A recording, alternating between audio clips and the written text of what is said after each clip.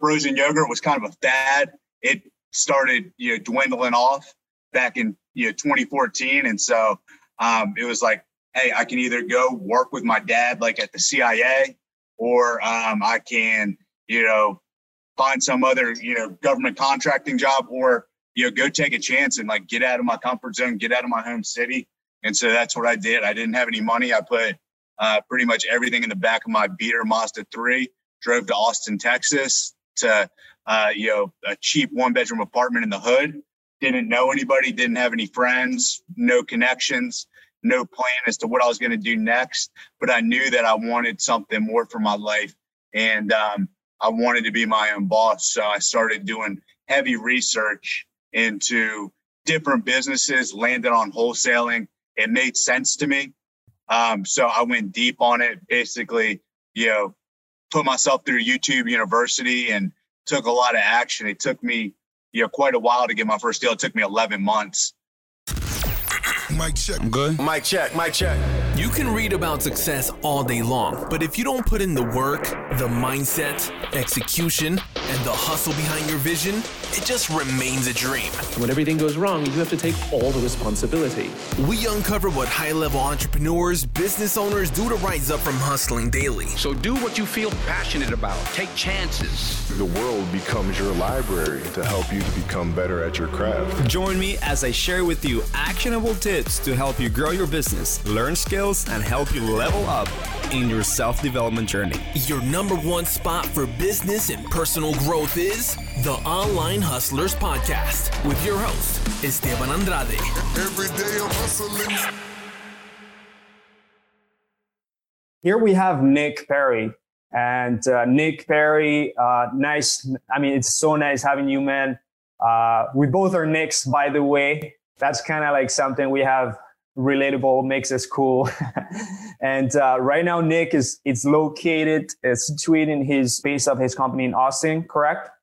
Yeah, Nick Austin, Perry, Texas. Awesome. And Nick runs a wholesale operation in all U.S. Approximately, it's 30 plus markets, correct? 30 plus states. I do the United States of America. So all however many markets you want, it's one market. I guess you call it the whole country. There you go. So now for him, now he called it one market.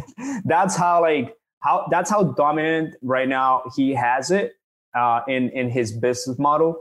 And his business model consists of leveraging other markets that are probably lower cost per deal and doing really good deals there, getting the juice out of those other markets that are probably untapped waters for a lot of people. And Nick is currently doing that. So, but I don't want to talk about it. I want Nick to talk about it. But first, Nick, just tell us a little bit of a story of you, because we were going to really go deep into like how you're wholesaling houses all over USA. You're leveraging your time. You already have your time delegated. You have a team of people that are both local and VAs that are offshore, correct?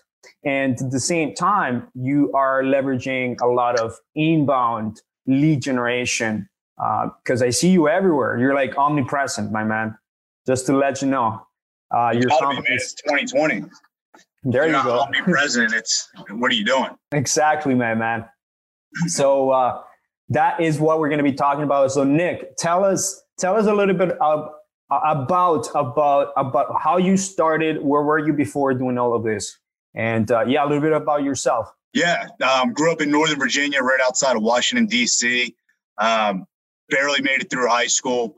I think my, parents basically begged my teachers to, pass me through. I went to alternative schools, got in a lot of trouble, coming up in, started getting in a lot of trouble in middle school, high school, basically stopped going to school or in like the 9th grade and, got myself a job. So my first job, I was working at the grocery store and then, started working at cell phone stores. So my whole focus, when I was, an adolescent, growing up was like, I need to make money. I've always had kind of that drive to, have some money in my pocket, be able to go out and do things. And I never really did too well with like, structured, authoritative, like, places like school. So I, put most of my attention into, going to work every day. I remember I was 16 years old, and the cell phone store that I was working at, you had to be 18 to work there, but I lied and told them I was, 18. I was 16, and I did a really good job there. So they promoted me to store manager, but store manager required you be there full time. So that was the end of my formal school career right there. I said, you know what? I'm not going back to school. So I stopped going to school when I was in 16. I figured out a way to do the rest of my high school online. So I blitzed through my junior and senior year, within like 10 weeks. And they still let me walk the stage a year and a half later at my high school graduation. I didn't really have a big, plan as to what I was going to do career long term. So I was working out a lot at the time, decided to go be a personal trainer. I did that for 5 years until I was about 23 years old. I loved it, but there's kind of a ceiling. I was never going to, make the kind of money that I wanted to make. I would train my clients who were all, wealthy clients. And I'm like, damn, I need to be the one rolling up and getting personal trained in a, Bentley. Like, what am I doing? Like, there's something not right here. One of my clients took me on. He's like, you'd be really good at sales. So he hired me on. He owned a chain of frozen yogurt stores all over the country.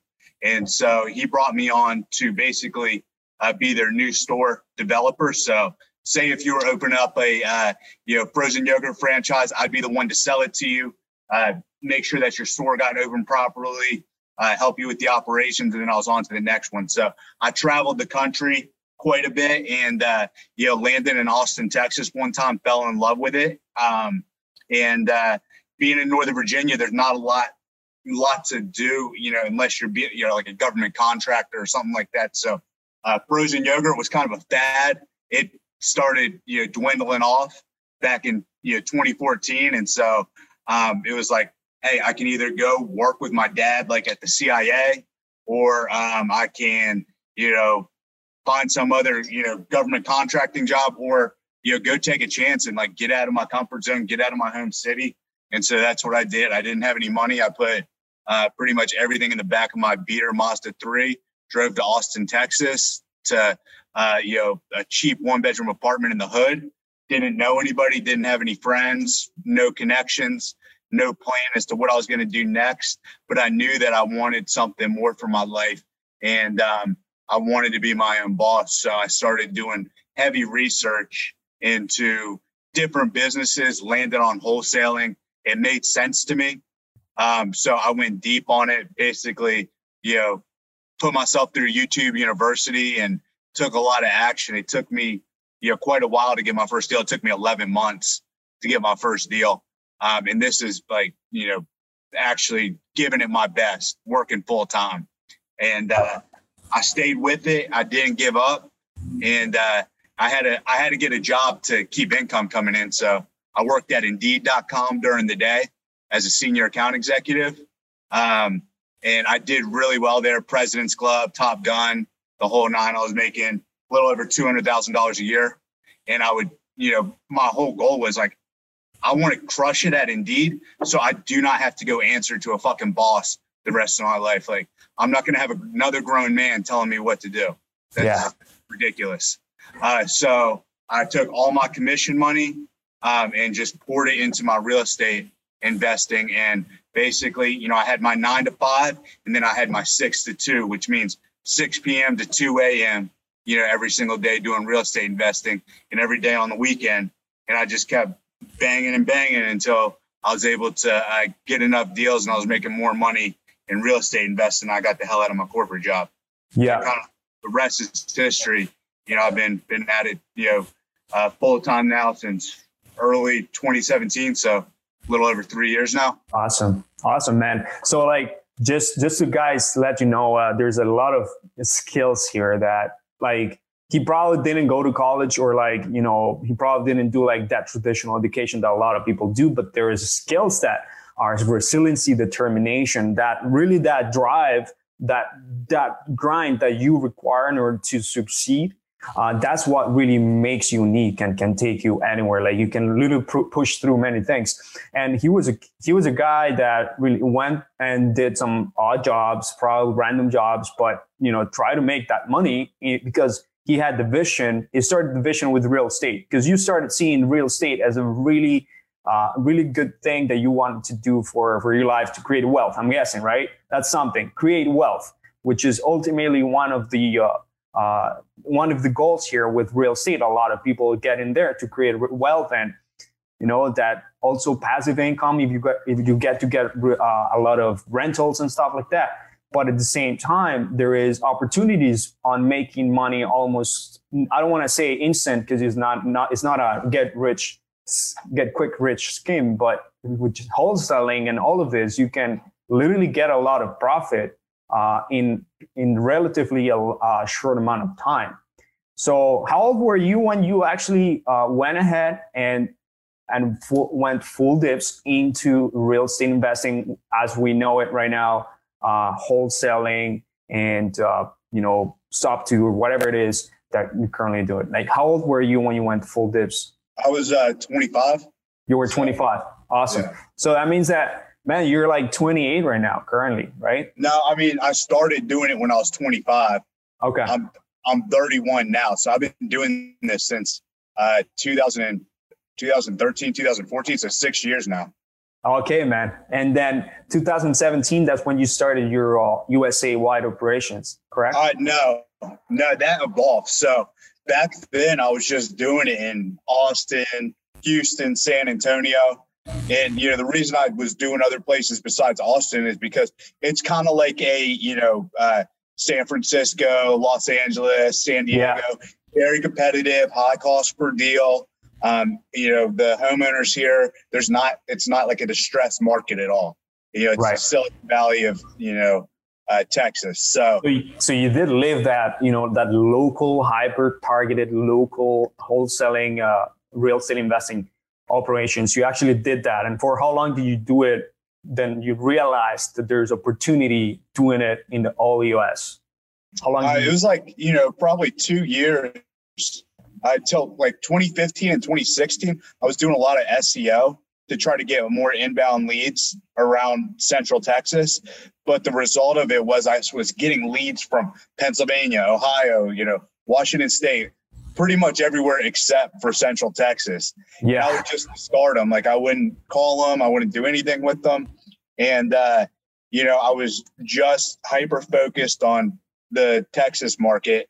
And what ended up happening was it was like, you know what, I'm just going to take a shot at, some of these leads. So I think the first one I got under contract was in like Harrisburg, Pennsylvania, trash house, got it for $18K, wholesaled it for 30, made 12,000. So that was proof of concept right there. Then like we got another one real quick in Ohio. And then it was like, man, I really don't give a shit where these properties are. Like, as long as we can comp them and there's a market there, there's cash buyers, we could find people. Like, why would we geographically limit ourselves to just, one market?